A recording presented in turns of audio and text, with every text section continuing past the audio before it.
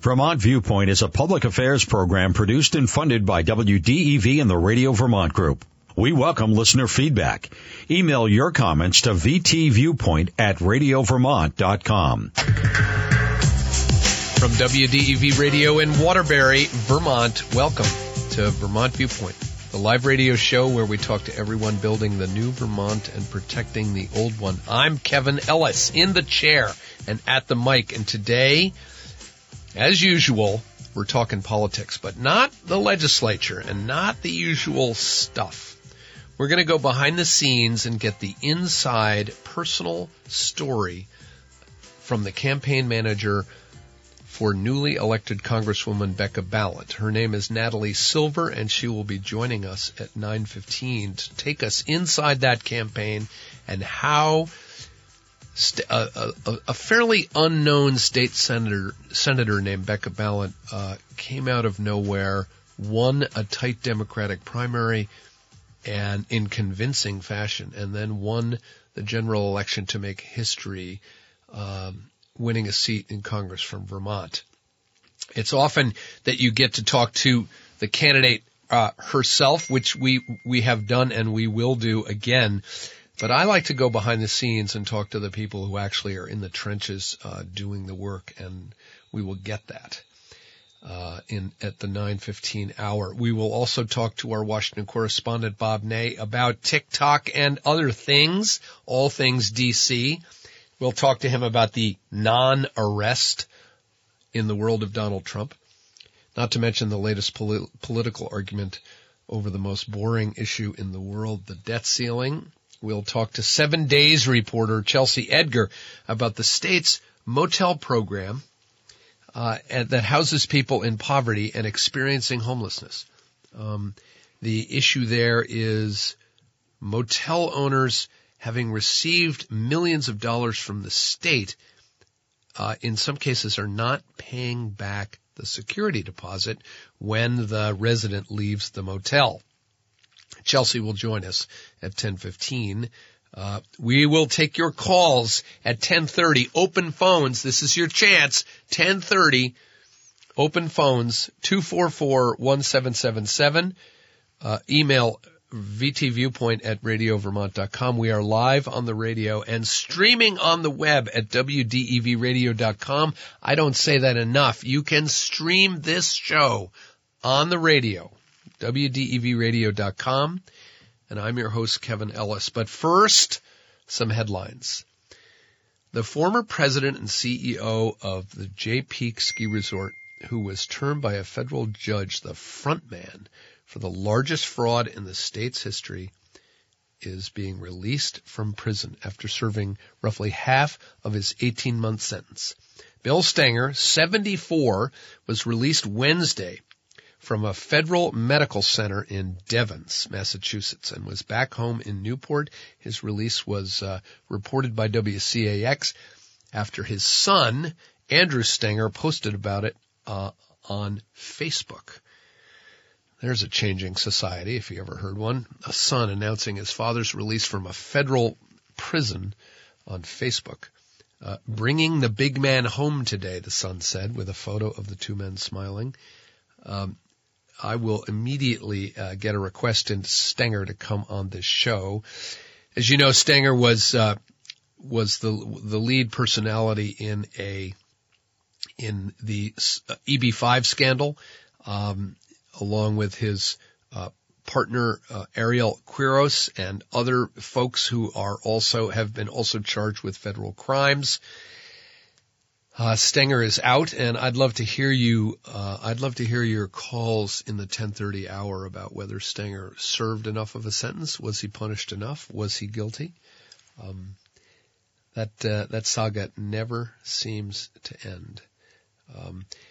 The Vermont Senate and the Vermont House are on a collision course when it comes to the child care / paid family leave bill.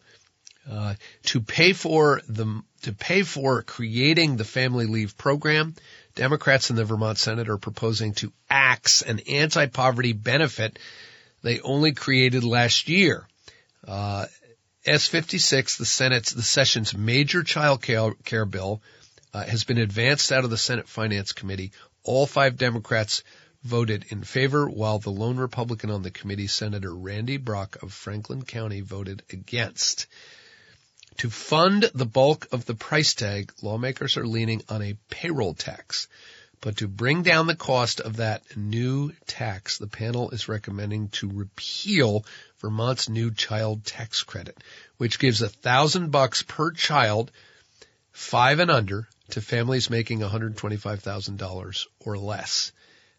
The latest figures from the Legislative Joint Fiscal Office estimate the parental leave and enhanced child care subsidies contemplated in the bill would cost roughly $160 million starting in 2025.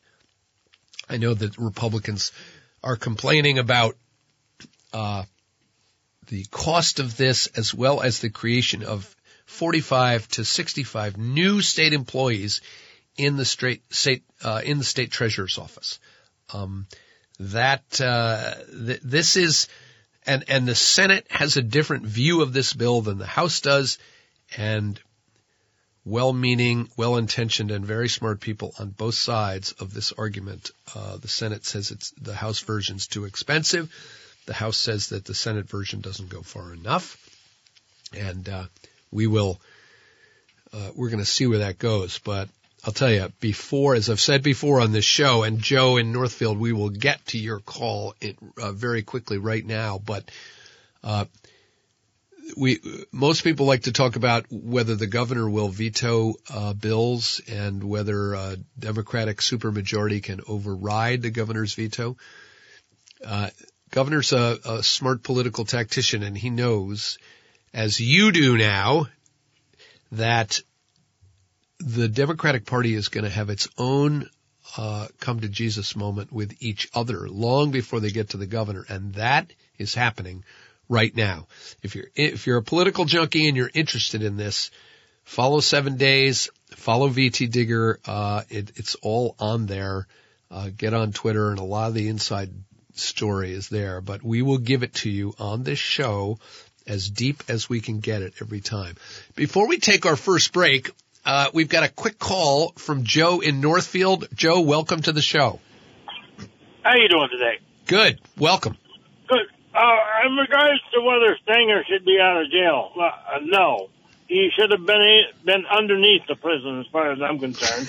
The guy stole all that money from those people, and those people never got any of their money back. Only ones that made any money off this was the government when they fined him however much money when they fined him. And as far as him, he's not the only one. Shumlin knew about what was going on.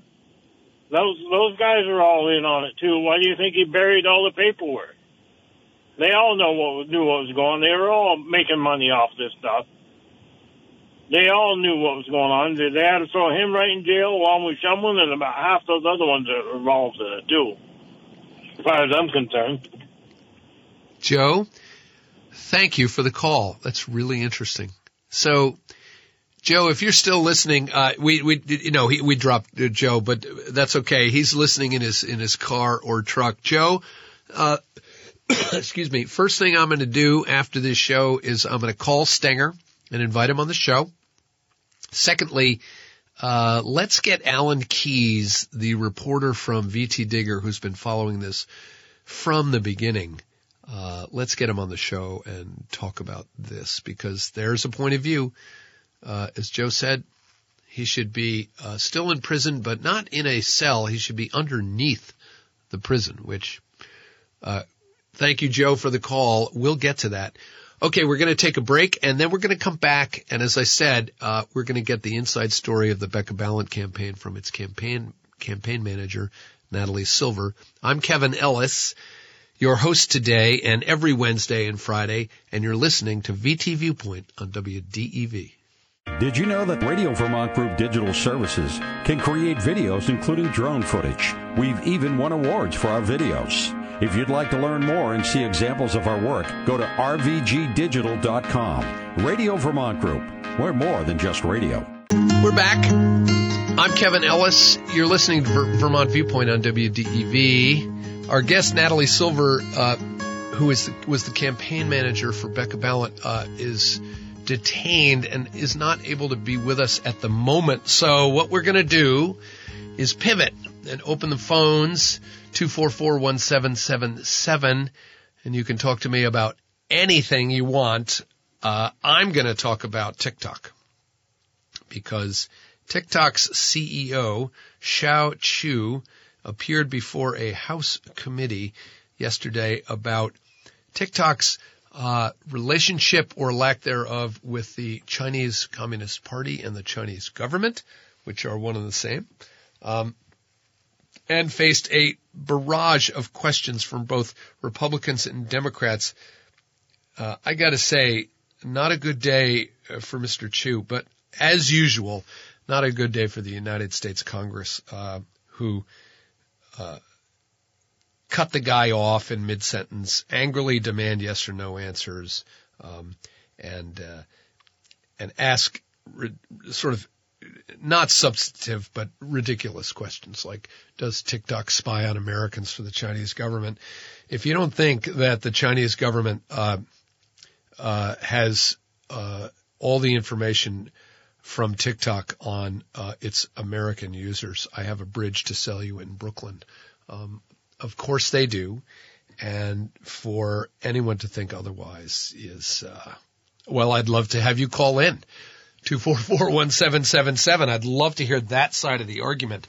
But so the Biden administration is considering banning the use of TikTok, forcing its sale, and that leaves the CEO, Mr. Chu, in a tough position as he struggled to cast TikTok as an independent company that wasn't influenced by China. Quote, ByteDance, the parent company, is not owned or controlled by the Chinese government. It is a private company. So I've been in these meetings before, so let me tell you how this works. So when the CEO of a company like this, that's in the middle of controversy, goes before Congress, here's what happens. They hire about 5 PR firms, one of which specializes in crisis communications and congressional testimony preparation. Imagine it like a Supreme Court justice going before the Senate Judiciary Committee for confirmation. It's the same thing. You get in a room, and the CEO comes to D.C. and spends weeks holed up in a fancy hotel, and the team assembles and presents to that CEO and his team an agenda, and they go through every question that Congress might ask. And it's called a murder board, which is an outdated term that we should stop using, I think. And he prepares for the testimony, but in some level, there is no amount of preparation. As the old saying goes, when you're trying to make chicken salad out of chicken, you know what. And with TikTok, you just can't get away from the facts that it's impossible for a Chinese company not to be influenced / controlled by the Chinese government. It just doesn't happen. So anyway, we'll get more deeply into that, but let's take a quick call on our open phones day from Fred. Welcome to the show, Fred. How are you? Yeah, that's one of your problems. You make the calls too quick. Hey, look, there's a new bill that's coming up, and it's called the Hearing Protection Act. And probably won't get out of committee, but nobody knows about it either. I just fell in upon it when I was on Google. And the Hearing Protection Act says that silencers and mufflers on firearms, they're going to take it off the weapons list. In other words, a silence is considered a weapon. And, of course, a silencer is not a weapon. It's an addition to your firearm. So anyways, we're going to remove it. So I'm wondering if you think that's a good idea. And, when they say remove it, that means that you can go out and buy one of these so-called silencers, and you don't have to have a permit from the government, and you don't have to pay a $200 tax for it. What do you think? So I'm confused. What's the question again? Well, the question is,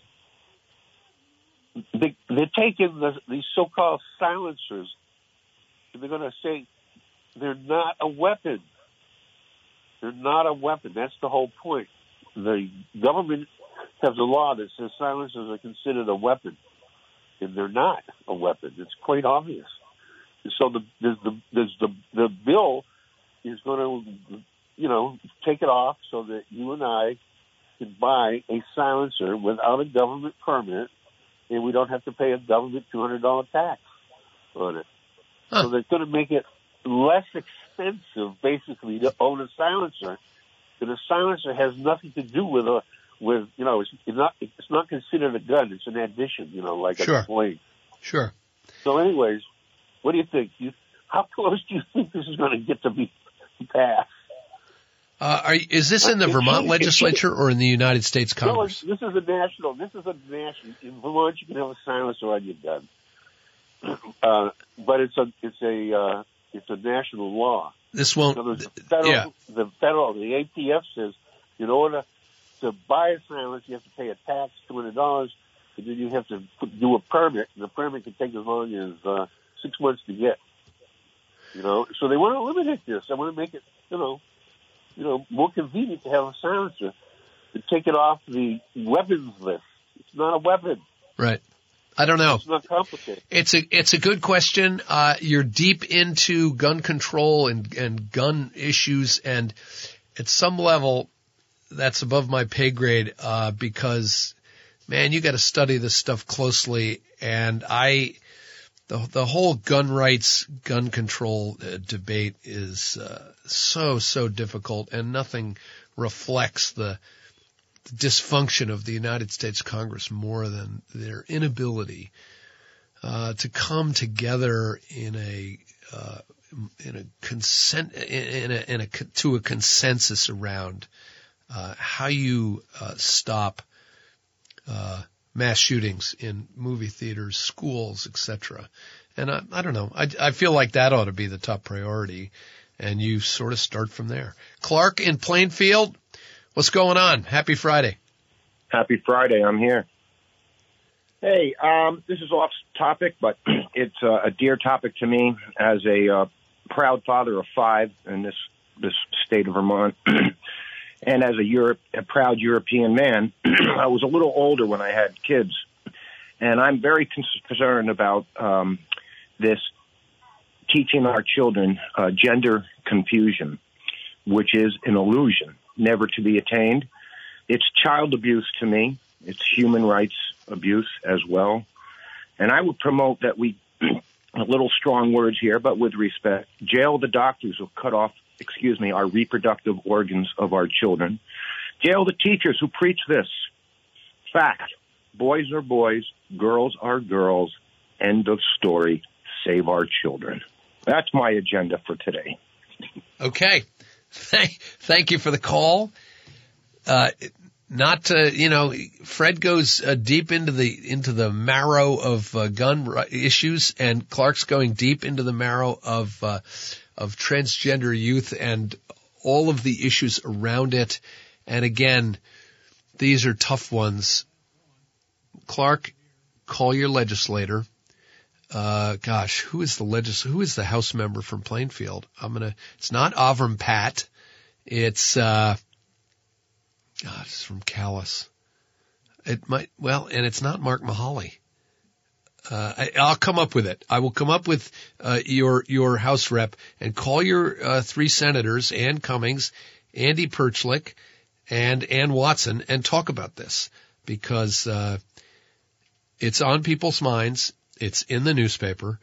It's in the issue is being dealt with in schools, and it's not an easy one. I I would, and I think there's a place where people of goodwill can come together here, and that is this. These children are just that. They are children. And whatever's going on in their heads, we need to be there as adults to be supportive. These are tough issues as our society and technology evolves.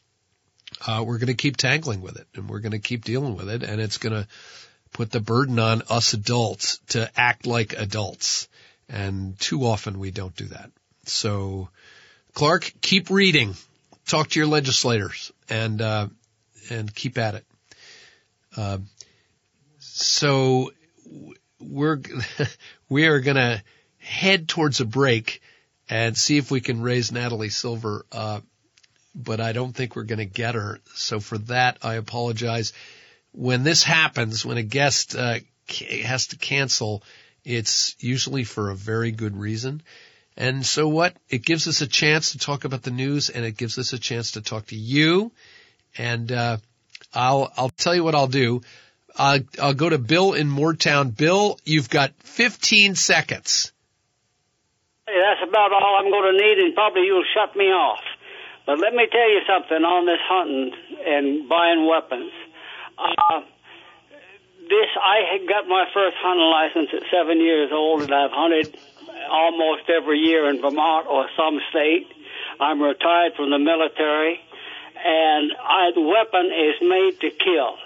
And as soon as these children are taught that at home, the better off that they will be. Okay. Bill, I got to go. Thank you very much for the call. We're going to take a break, and we will be right back. You're listening to Kevin Ellis on VT Viewpoint on WDEV.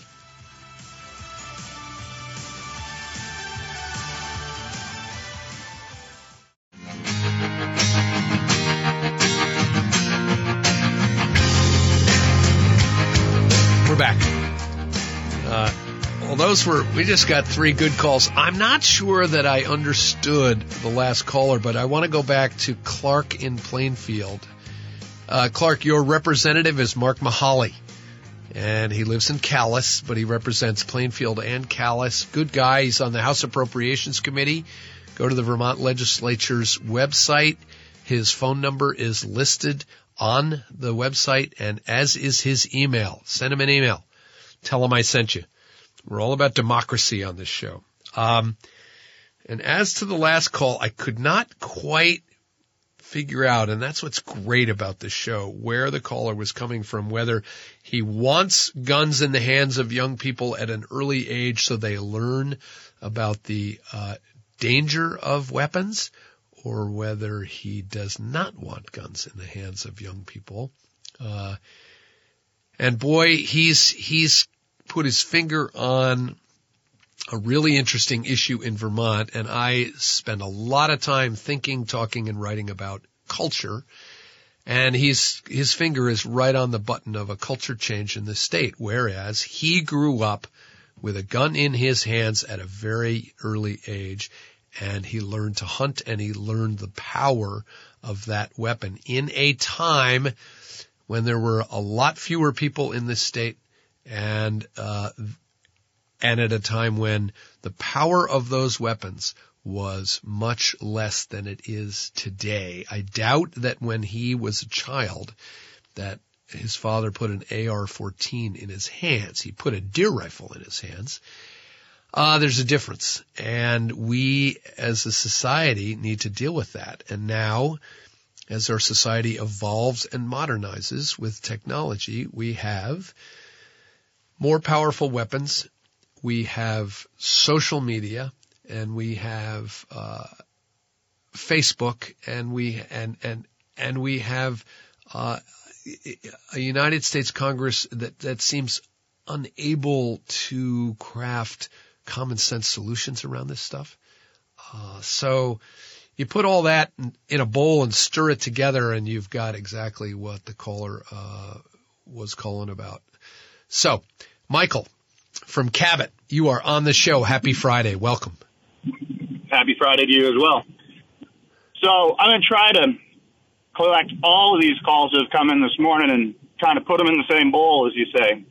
Do it. So we'll go back to TikTok, and I think that you're absolutely right that we can't deny that information has been being collected not only by, a Chinese government, but anybody that has access to the internet. So we go down the street and we get a ticket in the mail for running a stoplight.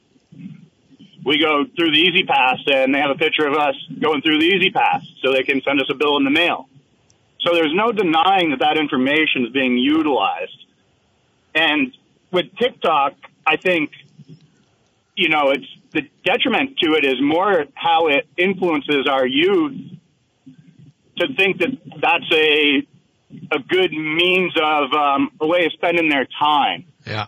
We talk about mental health and we talk about all these other things, but our society's gotten to a point where the new social norms, the divorced parents, the abusive stepdad or whatever the case may be, is just kind of like, oh, well, it's broken, we'll get a new one. And a lot of it has to do with our education and how we aren't exposed to certain things. I have a nephew that, he gets bullied at school. He's a Puerto Rican American kid, and he's overweight, and he doesn't like to go to school. And there's nothing anybody can do about it because the teachers have to be politically correct. He's embarrassed to say anything because then he may be in the wrong. And so a lot of it's how do we communicate with each other? TikTok's one thing, Facebook, Instagram, Snapchat, they're all the same thing. They're all influencers. It's all coming from another source of what direction they think our norm should be. I'd even tie electric vehicles into it. You can't travel over 200 miles in a day or a day and a half on an electric vehicle.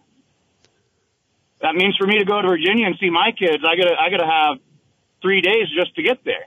So now I gotta stay home or find a different way to travel. Right. And so, and I think you were right with the gentleman that called in with the gun, is that he's saying the sooner we could teach these kids how to use them appropriately, the sooner they'll stop aiming them at each other. Right. That was the gist of what I got out of he said in the brief moment that he was on.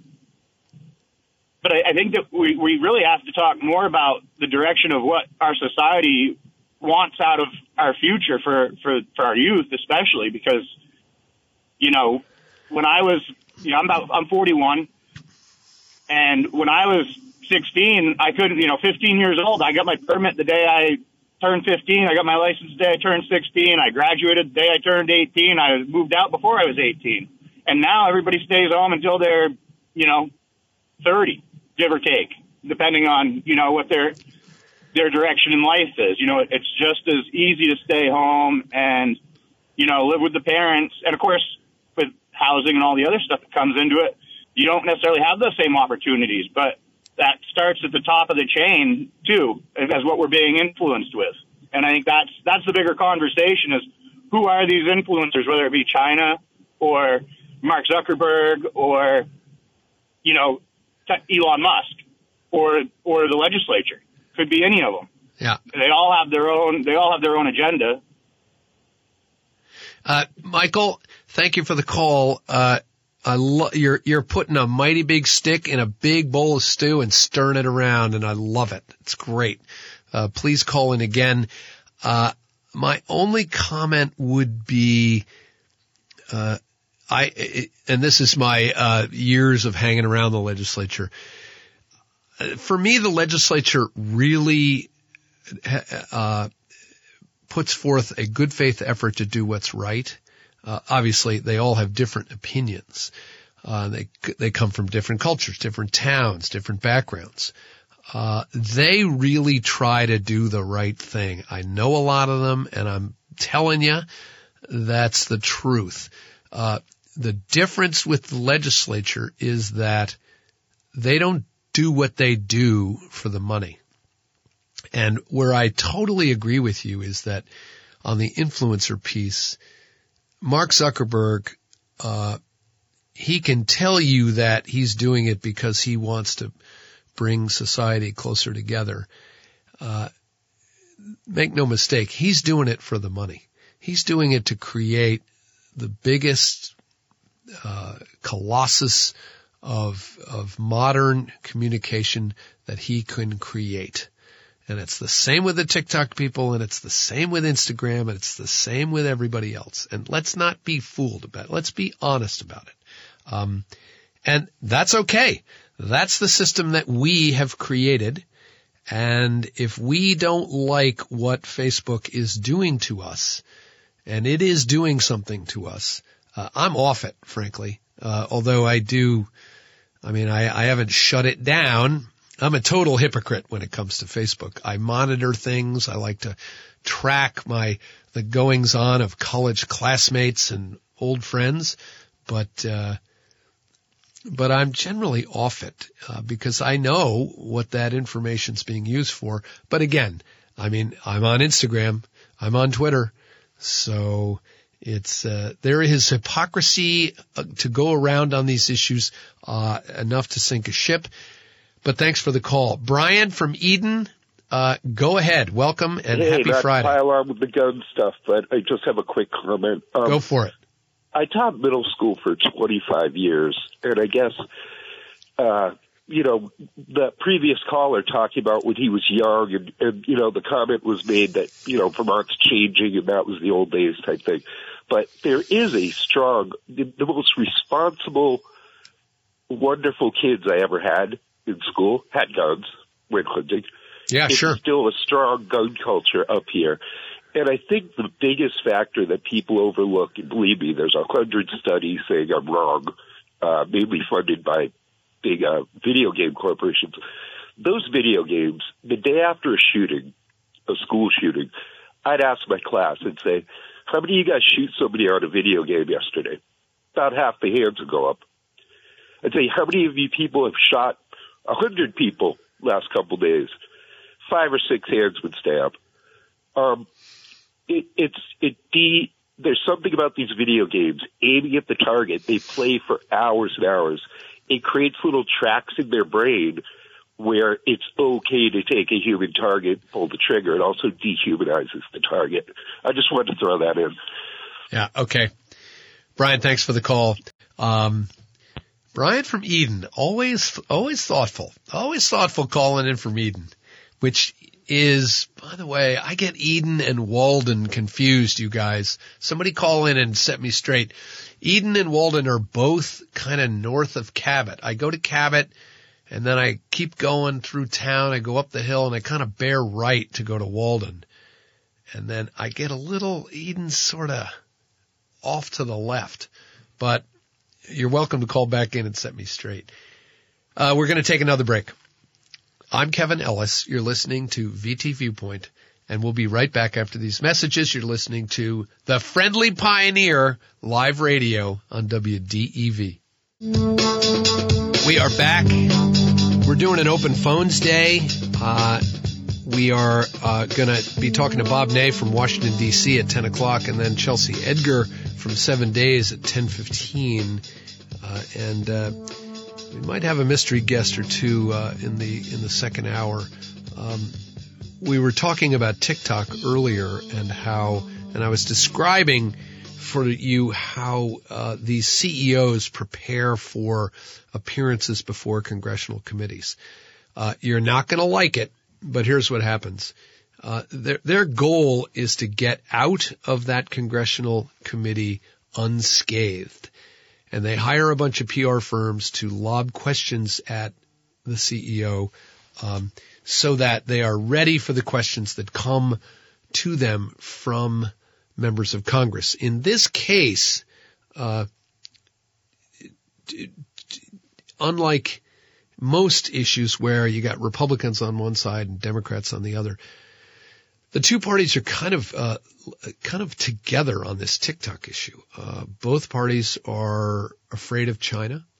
We are headed into we're already in a competition with China, and many fear that we are headed into a Cold War with China. So both people on both sides of the aisle are concerned that TikTok is spying on Americans, taking their private information and giving it to the Chinese Communist Party. Hello? Here's as I said before, enough hypocrisy to go around here, but if Congress is worried about the Chinese government utilizing Americans' private information to spy on them and gain a competitive advantage and strategic advantage over the United States, they've got a couple of companies in their backyard that are doing exactly the same thing. Facebook does exactly this. Don't trust me. Read. I will come up with the name of the book from that Harvard law professor about surveillance capitalism. But if you are, it's pretty clear. If you're on Facebook or Instagram or Twitter, or even if you are buying from Amazon or buying from LL Bean, okay? There was a day when I said to myself many years ago, there's no way I'll ever give my credit card to LL Bean to buy a pair of shoes. Well, that day came and went. Congress knows that Mark Zuckerberg at Instagram and Facebook are taking your private information and utilizing it to sell you more information. Now, some of our callers out there would go the next step, which is to say that Mark Zuckerberg is sharing that private information with the United States government so that the government can exercise certain controls over the citizenry. I'm not willing to go that far, but there's a ton of reading out there for us to do about the subject. But the TikTok CEO, Mr. Chu, is getting hammered in the American press. It's interesting, though. I'm not sure that the American press quite knows what to do about this. Here's Lindsey Gorman, the head of the technology and geopolitics at the German Marshall Fund, and a former Biden administration official. The future of TikTok in the U.S. is definitely dimmer and more uncertain today than it was yesterday. It's not just one side of the aisle clamoring for TikTok to address these national security concerns, and now it's coming from all sides. But my warning is this. It's easy to beat up on TikTok because they are the big target. But don't be fooled. If you're on Twitter and Instagram, the same thing is a similar thing is going on. And as I say, there's plenty of hypocrisy to go around because I'm on Twitter and Instagram in a fairly aggressive way. Bill Stenger, by many lights, the architect of the EB5 scandal, probably the biggest political scandal in Vermont history. He was convicted of bilking investors out of millions of dollars on a phony scheme to renovate Jay Peak, to build all sorts of new facilities in Newport. There's still a massive hole in the ground in Newport, I believe, the remnants of that deal. Stenger was convicted. The investors have not been paid back. Stenger went to prison. He is now out by ruling of a federal judge. The United States Attorney for the state of Vermont is not happy, and Stenger is home. Now, let's bring this up. He's out of jail. But he is confined to his home. I suspect, and I don't know this, I suspect he's wearing an ankle bracelet, where he is monitored by the United States Parole Office. So it's not like he's out, going to bars, but, there is home confinement, but he is out of a federal prison. And that brings up all sorts of issues. Should a guy that age be in prison? Do we want to pay to house a guy like that in prison? Do we want to pay for his food, for his health care?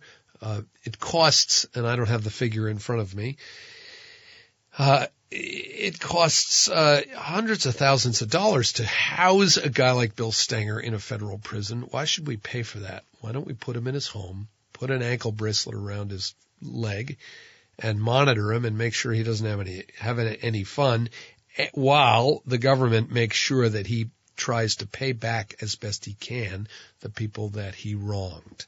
That is an argument that some make. I know that others make the same case. I mean, there are those, and I know Sarah George, the Chittenden County State's Attorney, and others, ACLU, they're coming around to the notion that, we should barely have any prison at all. We had an ACLU representative on the phone saying, why we shouldn't be building these prisons. Why should we, taxpayers, spend all this money building prisons to house people when they should be in the community, making restitution to their victims and being rehabilitated? It's cheaper. It's more humane. And it comes down to a very, one of the issues here is vengeance, right? People who are wronged want the perpetrator of that wrong to go to prison and suffer. And that's a tough one, because making somebody go to prison and making them suffer for their crimes is expensive. And it's an issue that, I know state officials are dealing with it every day. The state of Vermont is thinking about maybe constructing a smallish women's prison somewhere in this state. We had the ACLU on the show recently to say that's a bad idea. We should not be building new prison beds. We should be spending that money on drug rehabilitation, mental health care, etc., and community-based justice restoration for the victims of these people's crimes. The old way of building these giant cinder block structures is expensive and doesn't do the job. It's a tough one. And we will continue to explore it. Governor Phil Scott does not like what the Democrats in the Vermont legislature are doing with regard to paid family leave and child care. We are headed, as I said earlier, the Democratic Party is headed for its own conflict over this bill, but eventually they're going to run into the governor. The governor doesn't like this bill. He thinks it's too expensive, it costs too much, and he has his own plan, kind of a voluntary paid family leave plan. We'll see what happens. We'll be back with Bob Ney in a couple of minutes talking all things D.C. You're listening to Vermont Viewpoint on WDEV.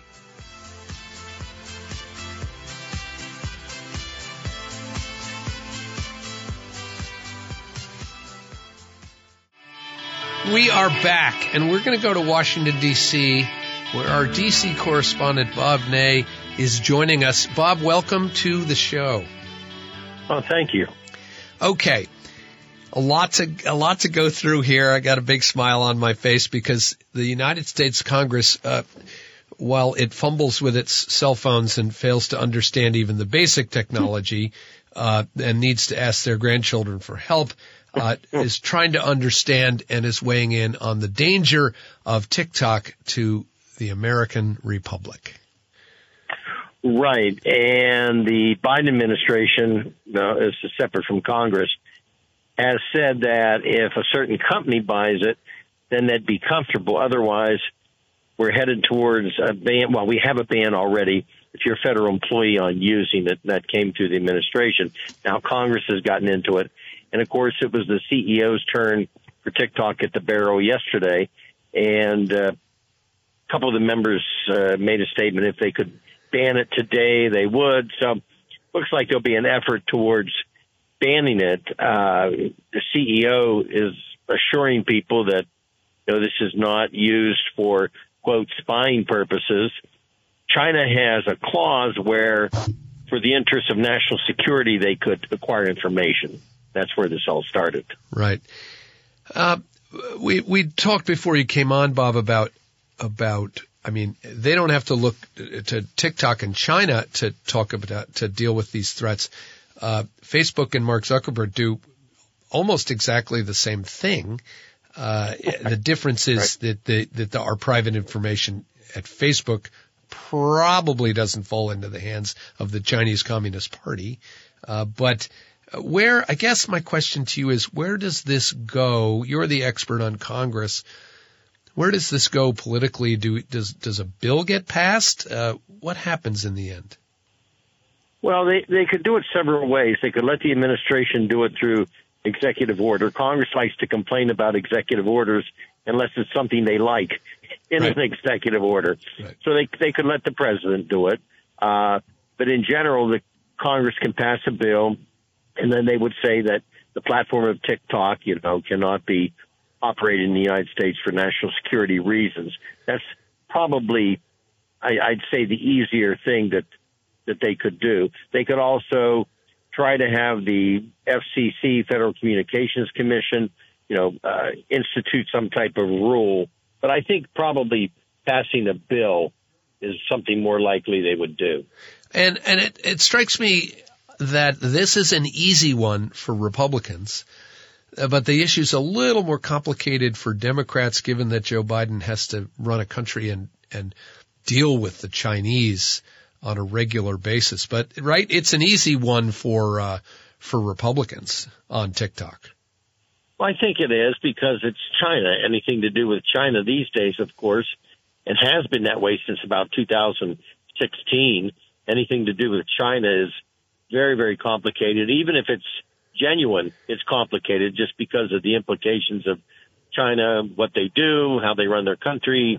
They take our jobs. I mean, you and I could go down a whole show full of lists of things people are angry about with China. You made a really good point, by the way, about the Facebook platform, and call me paranoid, but I will message something to a friend of mine. A friend of mine was asking me about watches, and I messaged back, on Messenger about watches, and the next thing I know, watches for sale ads are popping up on my Facebook. Yeah. So. Yeah, let's be really clear about it. It's just what it is, and we have no one to blame but ourselves. The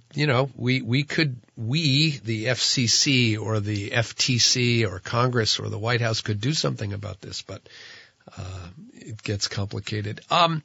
Okay, Bob, I got to read you something with regard to what I called at the top of the show the non-arrest of former President Donald Trump. Issued a dire warning about the consequences of being indicted, predicting, quote, potential death and destruction, unquote, that could be, quote, catastrophic for our country if he is charged with a crime in the Stormy Daniels hush money case. And he added, only a degenerate sociopath that truly hates the USA would indict him. So what do you make of that? Well, it's a political, statement and a comeback. I think that they need to be careful about inciting violence.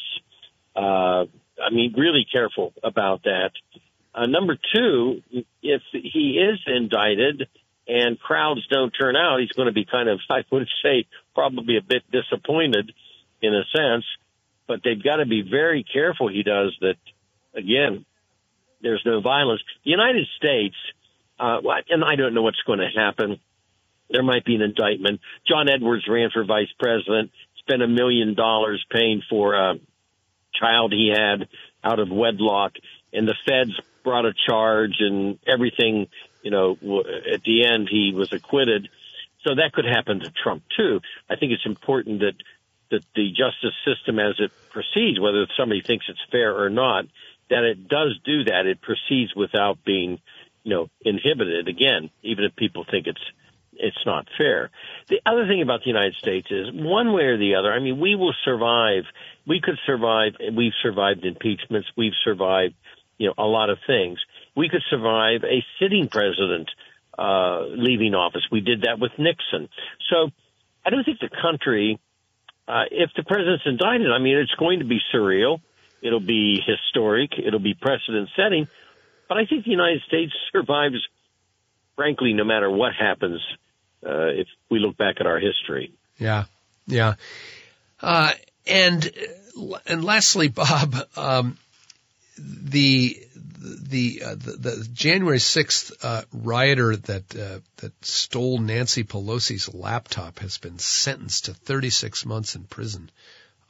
Riley June Williams of Harrisburg, Pennsylvania, sentenced for interfering with law enforcement officers during a civil disorder and resisting or impeding law enforcement officers, both felonies. We are still dealing with the aftermath of January 6th and will be for some time, won't we? Well, we will, because there are still hundreds of cases not resolved. Now, if some of the sentences come out a bit stern, I have always argued there'll be a lot of plea deals that will come after that, because that's how the system runs. As far as her case, I frankly thought it was a bit of a light sentence, only because if you dig into that further, she was attempting, and her friend turned her in, she was attempting to sell the laptop to Russia. So that conjures up the word espionage, because it was the Speaker's office laptop. So I was really honestly surprised that her sentence was only 36 months.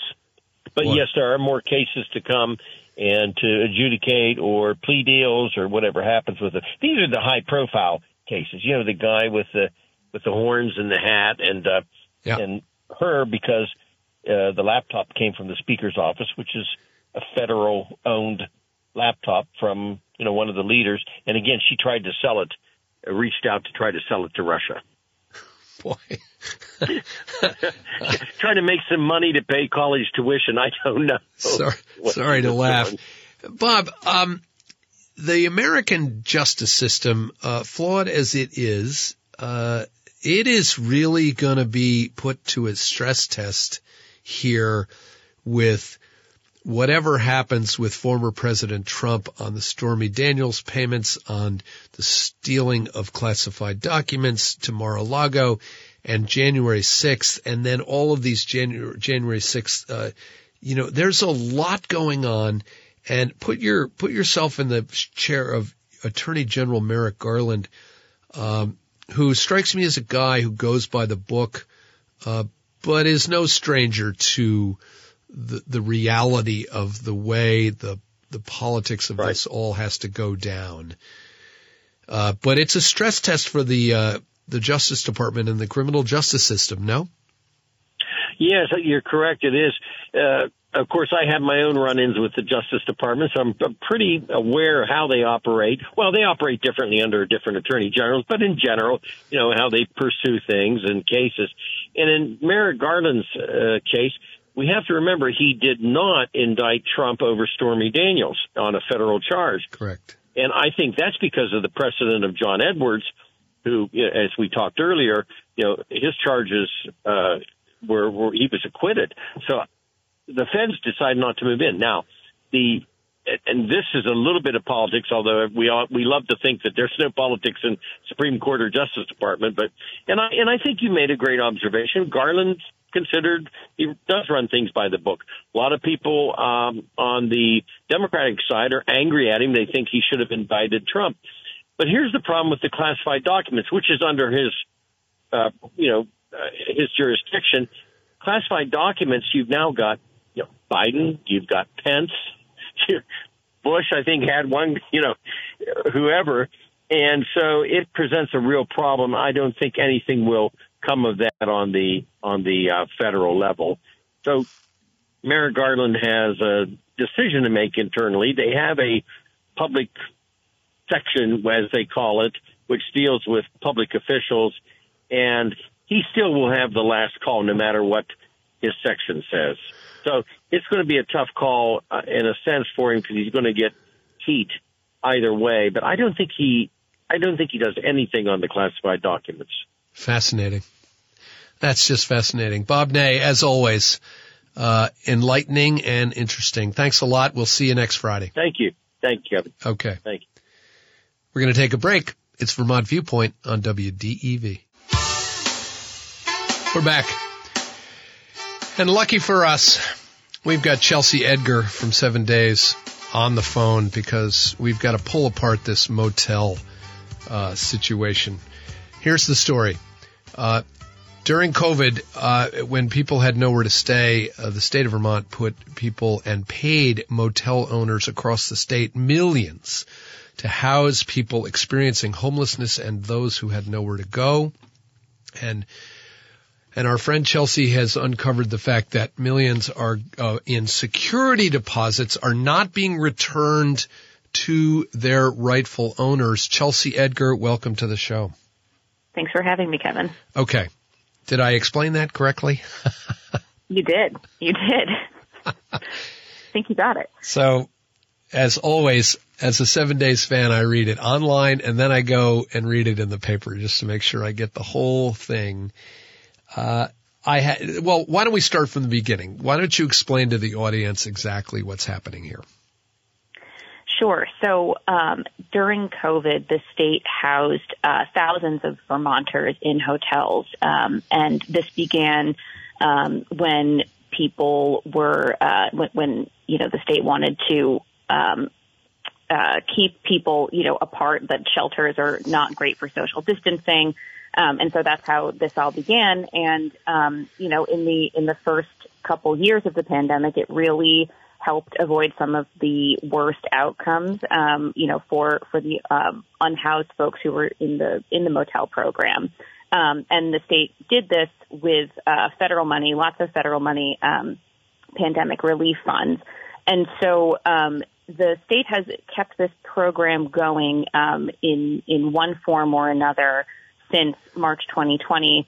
The most recent iteration of the program, which the state called the Transitional Housing Program, was designed to function a little bit like a sort of rental arrangement. So when a household entered a motel in July of 2022, or maybe they were already staying in a motel, but in July of 2022, the motel occupant signed a contract with the owners of the motel. And the contract included a clause that stated that if the person stayed in the motel for 4 months or more, they would be entitled to collect the $3,300 security deposit that the state had paid the hotel on that person's behalf. And if they stayed less than 4 months, then the motel was supposed to return that $3,300 security deposit to the state minus any damages. But what the state didn't do, and what the rules explicitly say, is that the Department of Children and Families, which administers the program, would not get involved in a security deposit dispute between a motel occupant and an owner. So they sort of, absolved themselves of responsibility, essentially, for dealing with that. And what it also didn't do was, include any sort of stipulations that would ensure that the money that was intended for residents would actually get to them. So they didn't require that motel owners put these deposits in escrow, for instance, or set them aside. The state didn't create any sort of impose any sanctions on motel owners for not upholding their end of the contract. And I think what's important here, just the big picture, the state has spent since the spring of 2020 more than $180 million on the motel housing program. The security deposits represent a small sliver of that money. It's about $6 million. But what's crucial is that, a significant portion of that money was intended in theory to help people leaving motels get on their feet, and then didn't really create any mechanisms to ensure that would actually happen. And so most of that money, and most of the money that the state has spent on the motel program, has ended up in the hands of private motel owners. And so I think that was sort of the focus of my story, was just looking at how much money some of these motels have made, and and in some cases really taken advantage of the state's willingness to do business at practically any cost, because there are the number of unhoused people has been growing since the start of the pandemic, and the state has become dependent on motels to house folks. And you highlight the case of a motel owner named Anil Zadev, who's the owner of the Quality Inn in Brattleboro, but also he is the owner of the the infamous Hilltop Motel in Berlin, among many other hotels. It's not like this guy is a one-off motel scofflaw down in Brattleboro. The guy has motels all over the state. No, and what I found was that he has an ownership stake in, I was able to find at least 7 motels in Vermont, in which he's a principal, and those hotels all house Vermonters through this program. But what was surprising, so since April, the state has spent $60 million on the motel program as a whole, and that includes some 70 motels. And Sachdev's properties have collectively brought in nearly $20 million since July. So that is, about a third of the state's total spending on the program. So that's a significant amount of money. Okay, I don't usually do this, but I'm going to let Brian from Brookfield call in with a question on this subject. Brian, you're on with Chelsea Edgar. Go ahead. Good morning, folks. This is Brian in Brookfield, and I became a victim of the COVID and ended up at the Hilltop Hotel last winter until this past January.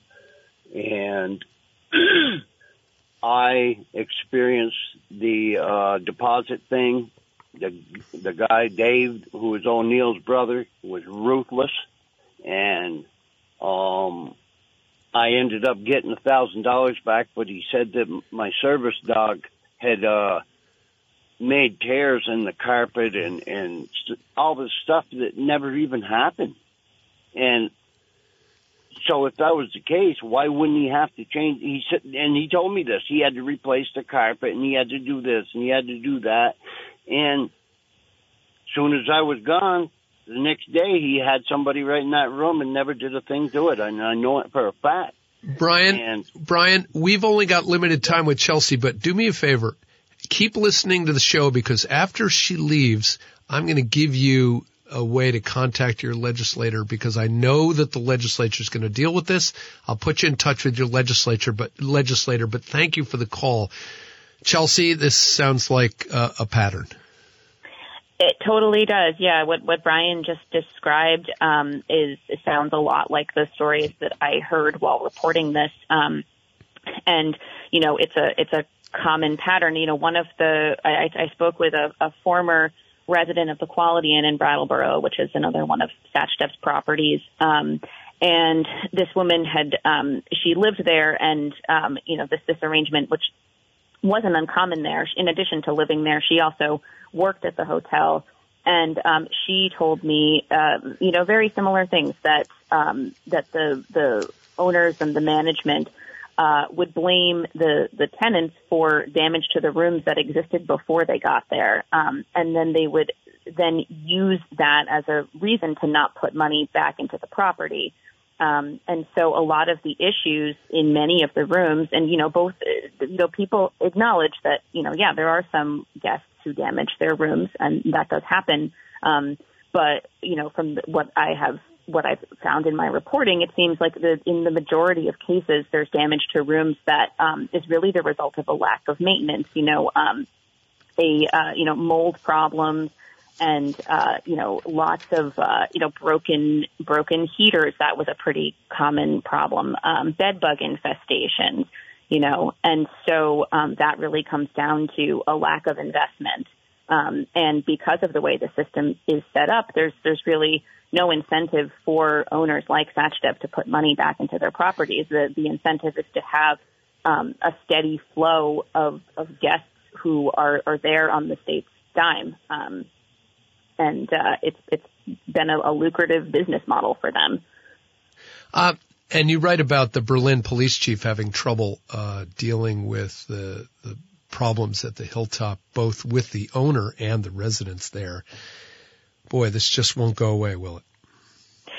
It's a really complicated problem. I think, as Chief Pombrand, the police chief of Berlin, told me, it is a burden for a municipality. That the folks living in motels often have, mental health and substance use issues, and there just isn't a lot of support. These motels are not motel owners are not in the business of being social service providers. There are social service providers who come into the motels and work with clients there, but that's different from being sort of a fully set up, shelter or, like a true transitional housing arrangement where you would have services on site, and management who, presumably understands that that's their mission. But here we have people working at cross purposes. You have private business owners whose incentive is to make money, and the state desperately needs rooms, and so there's a sort of dependency there that I think has created some pretty big problems. And folks like Brian, there's just not a lot of recourse for them if they complain to DCF or Economic Services about the security deposit. In most cases, they'll be referred to legal services, and so their only option is to file a small claim suit, and that can be an incredibly that's just a very onerous thing for currently or recently homeless person to do. Yeah. I think the Attorney General has to look at this. I'm sitting here thinking about where does the buck stop? And obviously DCF has an impossible task, but I think the new Attorney General is going to be concerned about this. Chelsea Edgar, as always, thanks for joining us on the show. Thanks so much for having me. Please deliver our greetings, as always, to your boss, Paula Routley, an old friend, and tell her the open invitation to come on this show stands as always, and she refuses. I'm trying to shame her into coming on the show. Thanks, Kevin. Take care. You too. Bye. We'll be back. It's Vermont Viewpoint on WDEV.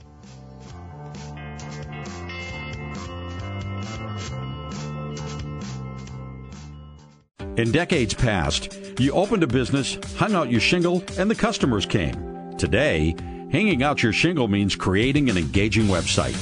The modern consumer is using the internet to find businesses like yours. Are you positioned so you'll rise to the top of their search? Let the Radio Vermont Group Digital Services work with you to make sure you're visible online and to target your marketing to location, demographic, and interest. Learn more at rvgdigital.com. We're back. Okay, I've got a message for Anson Tebbets at For the Birds. I know he's not listening because he's the Secretary of Agriculture, but there isn't a lot of action going on at my bird feeder, as he said in that ad. You know why? Because my bird feeder is under the snow. Now, the rain yesterday and today and warming temperatures may reveal my bird feeder, but it's under the snow. So, Anson, you're not helping me out here. I've taken to spreading birdseed on top of the snowbank to attract birds. That's how pathetic my situation is. Okay, got that off my chest. Welcome to Open Phones Friday, where we're going to talk about Brian from Brookfield. I've got one piece of housekeeping. You called in about this motel fraud that's going on and Chelsea Edgar's great story in 7 days. So, Brian, if you're listening, your representative is a guy named Jay Hooper. Okay? He serves in the House, and he lives in Randolph, and he represents Brookfield, and here's his number, 802-828-2228, and you can call there, that's the legislature's number, and they will take a message to Jay Hooper, and he will call you back. All right, now, we took care of that, did some democracy. Now we're going to do some more democracy with a surprise guest. the original host of this show, the one and only Mark Johnson. Welcome. Well, I'm sure Jay Hooper really appreciated you doing that. And I have a bone to pick with Anson Devitt, too. Good. I mean, what is the big deal about doing some radio show for 25 years? Yeah. I know. Bunch of losers. I mean, it's, 2.5 decades. I mean, that's not that big a deal. It's actually a great show. It's a really great show. Oh, I can't heavens. believe he's still doing it. But I do owe Anson a big thank you because, as you know, and maybe some of your listeners don't know, I've been teaching a basic journalism class at Champlain College this semester, which has been a lot of fun. And one of my students did a great piece about the effect on farmers of daylight savings time. And if you think about it, the cows don't really wear watches and need to be fed at their usual time, and they don't really care what the clock says. And Anson was really helpful to a student of mine who wrote a really good piece about how this affects the farming and agriculture community. So there's a criticism and a compliment. There we go. Mark, before we get to the tough stuff, I noticed that it is not exactly the anniversary of Act 250 and the famous billboard law, but it's pretty close. Yeah. And that spurs Ted Riley's claim. Among old people Ted like Riley's us, that claim to spurs a fame. lot of discussion. Yeah, I one of the real treats in my life is that I got to know Ted Riley pretty well, more in his later years than when he was in the legislature. But I remember seeing at his house the picture of him the day that Phil Hoff signed that piece of legislation, which I would argue is probably one of the top 5 pieces of legislation that's happened in Vermont. I mean, the fact that we're able to drive up and down the highways of Vermont and not see these enormous billboards to this day is just really what a treat. My wife and I drove down to Boston last weekend, and it's litter on the side of the roads. I mean, every 1-800 call a lawsuit is everywhere else in the country, and you hit really New Hampshire too is pretty free of it, but you get to the Vermont border and you almost take this deep breath of fresh air that you don't have to put up with this. And I think it was 1969, right? Yeah, that's right. Yeah. So, tip of the hat to Ted Riley, who's unfortunately no longer with us. Phil Hoff signed the legislation, and it really, to this day, I mean, the fact that you're able to maintain that is pretty remarkable. Act 250, I really don't know as much about the history, and it's kind of changed a little bit over time. It hasn't really stayed, the exact same the way the billboard law has. But yeah, I mean, again, something that just, probably would be also in that top 5. But that billboard law, I mean, we don't know how lucky we are. Yeah, I 100% agree with you. God, when I go visit my mother in New Jersey, there is nothing like coming home and crossing that border. It is a physical thing that happens to you when you don't see. And you just wonder why other states don't do the same thing. Well, you can't put the genie back in the bottle. And, all those... Why is it that all of those lawsuit law firms always seem to have, 3 guys up there on the...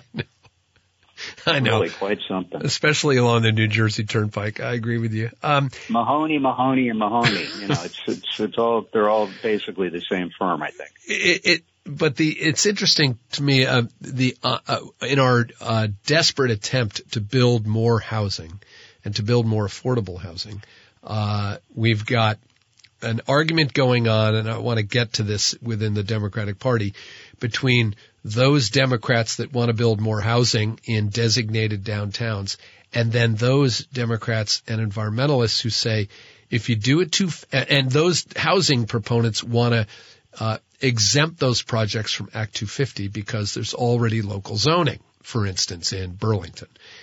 And the environmentalists, as always, are fighting back and saying it's going to lead to sprawl. You guys want to weaken Act 250, and it's the only thing that keeps Vermont the way it has been for the last, many generations. There's a conflict coming in the Democratic Party over housing, and it's coming very fast. Well, when you have a supermajority like that, isn't that inevitable? Yeah, that's right. Yeah. I mean, I don't know if you've been to Williston lately, but I just am amazed at the growth in Williston in the past 20 years when the efforts of the city of Burlington to keep Pyramid Mall out of Williston and maintain the downtown Burlington as the commercial center, and now this great irony that Williston is, where the mall is basically a city. Yeah. And, with its own sidewalks, roads. I mean, you can literally, and I'm not being facetious here, you can get lost in there. Yeah. And then, on the other hand, you've got downtown Burlington where the mall is now the high school. Yeah. So, it's a little bit of an upside down situation. Yeah. So before the break, stay with the high school situation for a minute. I know that you folks in Burlington are bonding for a huge amount of money to build a new high school. I read this story in 7 Days yesterday that from Cabot to schools all over the state, this PCB issue in schools, you've got the House Education Committee saying we're going to put off testing for these PCBs. The Senate is saying we've got to do it. I mean, it almost makes you feel like you got to bulldoze every school that was built in the 50s before we knew better.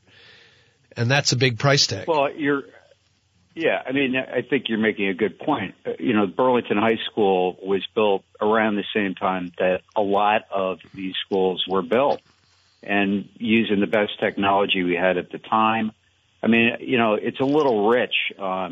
I think it's a $150 million bond here in Burlington. I sort of closed my eyes and covered them with my right hand and with my left hand said yes. Yeah. Because, on the one hand, it's really difficult to have a community the size of Burlington, at least, that doesn't have a high school. I mean, it's almost like a human missing an arm or a leg. I mean, if you want to attract people to live in Burlington, you need to have a high school. Yeah. You got South Burlington, which is also looking at a huge renovation. I mean, I was thinking at one point, well, maybe we could somehow figure out a way to combine the two. I don't know. But, what's really, I think, just the height of hypocrisy is this whole idea now of, well, let's not test places like Cabot. It reminds me of what's going on with the coronavirus, where we decide, oh, the pandemic's over, and we stop testing, or we stop at least producing the results of the test.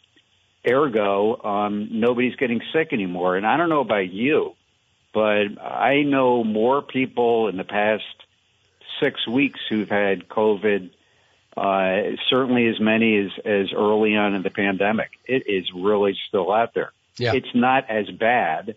I don't think there's many people hospitalized but my department head at Champlain, very ill for a week. I know people that have had it now multiple times.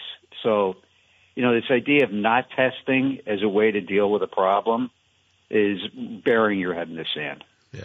Okay. I need to take a break. The phones are lighting up with old callers that want to talk to you, but I really want to talk to you about Bill Stenger and EB5 after the break. It's Vermont Viewpoint. We're talking to Mark Johnson, the host of the former host of the Mark Johnson Show on WDV. We'll be right back. We're back, and we're taking phone calls, and we have a special guest in Mark Johnson, the former host of this show. Rama in Williamstown, you're on the line with Mark. Keep it short. Happy Friday. Okay. I'll be real quick here. And this is about the Act 250 housing development stuff.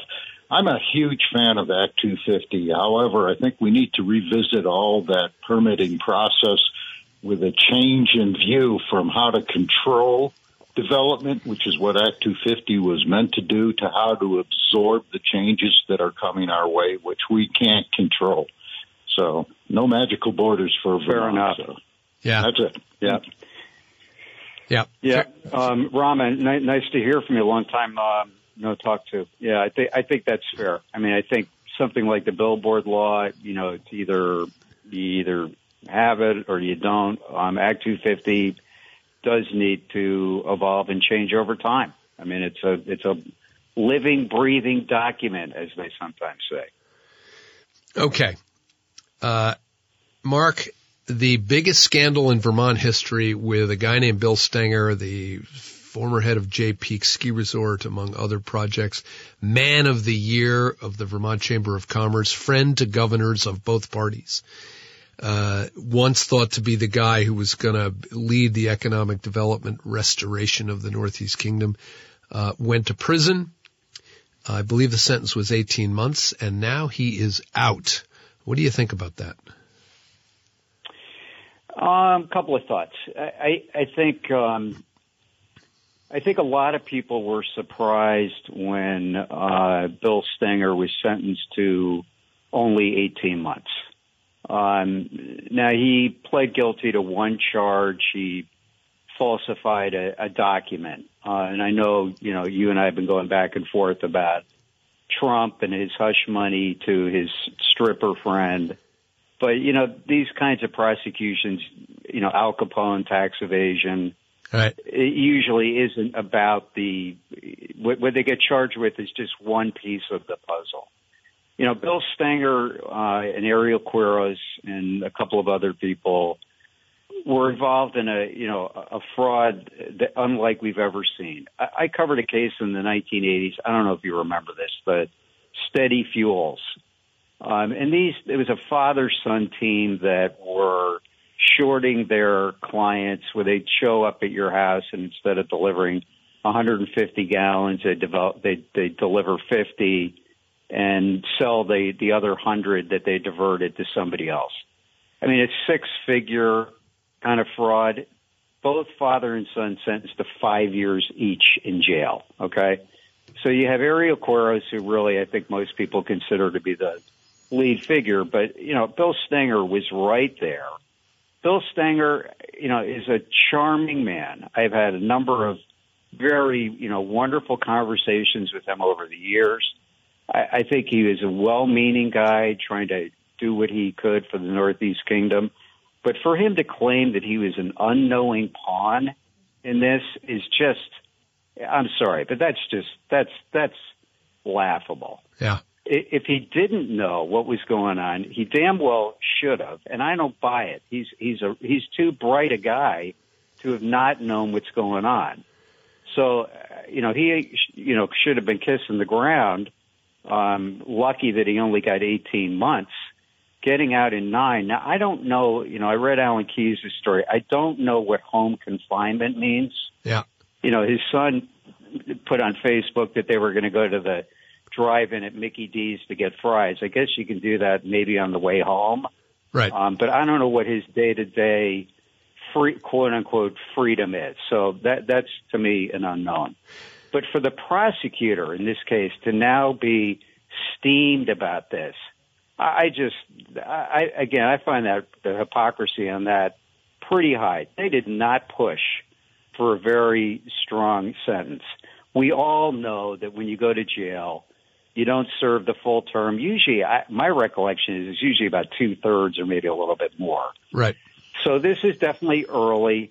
But for the prosecutor to be, whining about this, they should have been pushing for, based on what happened. I mean, let's remember that the last project, he and Quiros raised $80 million from 160 foreign investors. Now, $500,000 for some of these people, they begged, borrowed, and did whatever they had to do to try to get a green card to come to this country.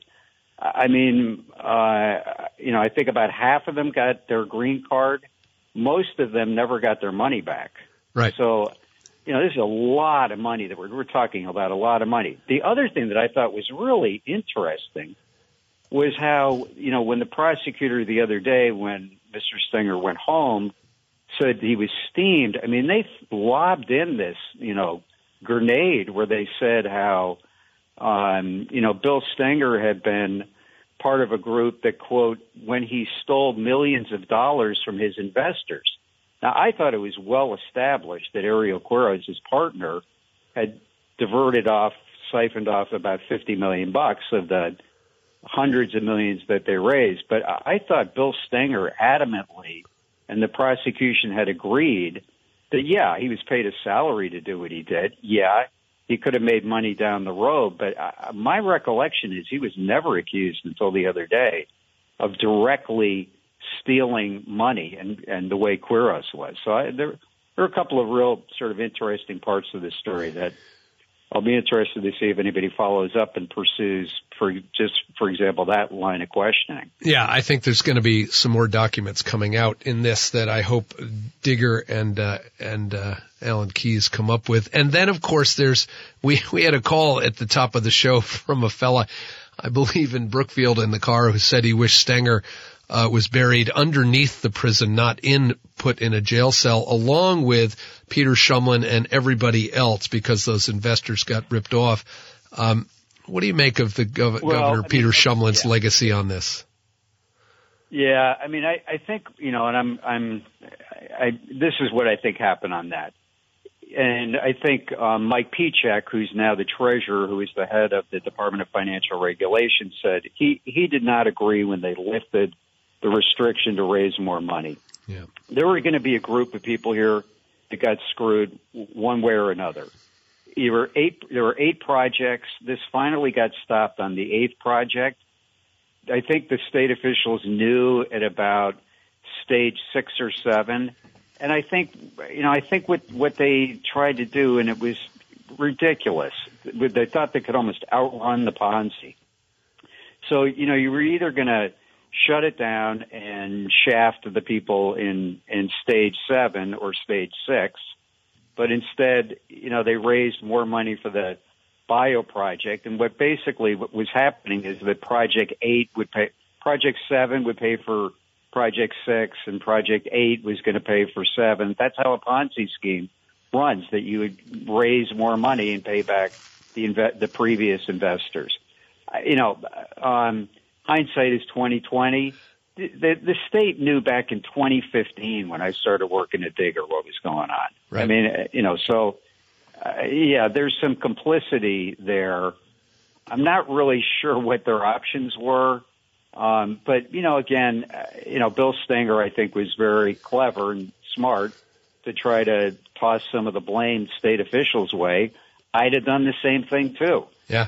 You want to take the heat off of yourself. But for him to claim that, he was duped somehow.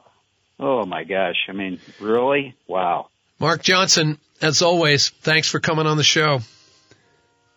Anytime I can be your, fill-in, just let me know. That's our show. You can email me at vtviewpoint@radiovermont.com if you want to be a guest or suggest a topic. This becomes a podcast, so go to wdevradio.com and click on podcast button and listen. Be sure to tune in next Wednesday.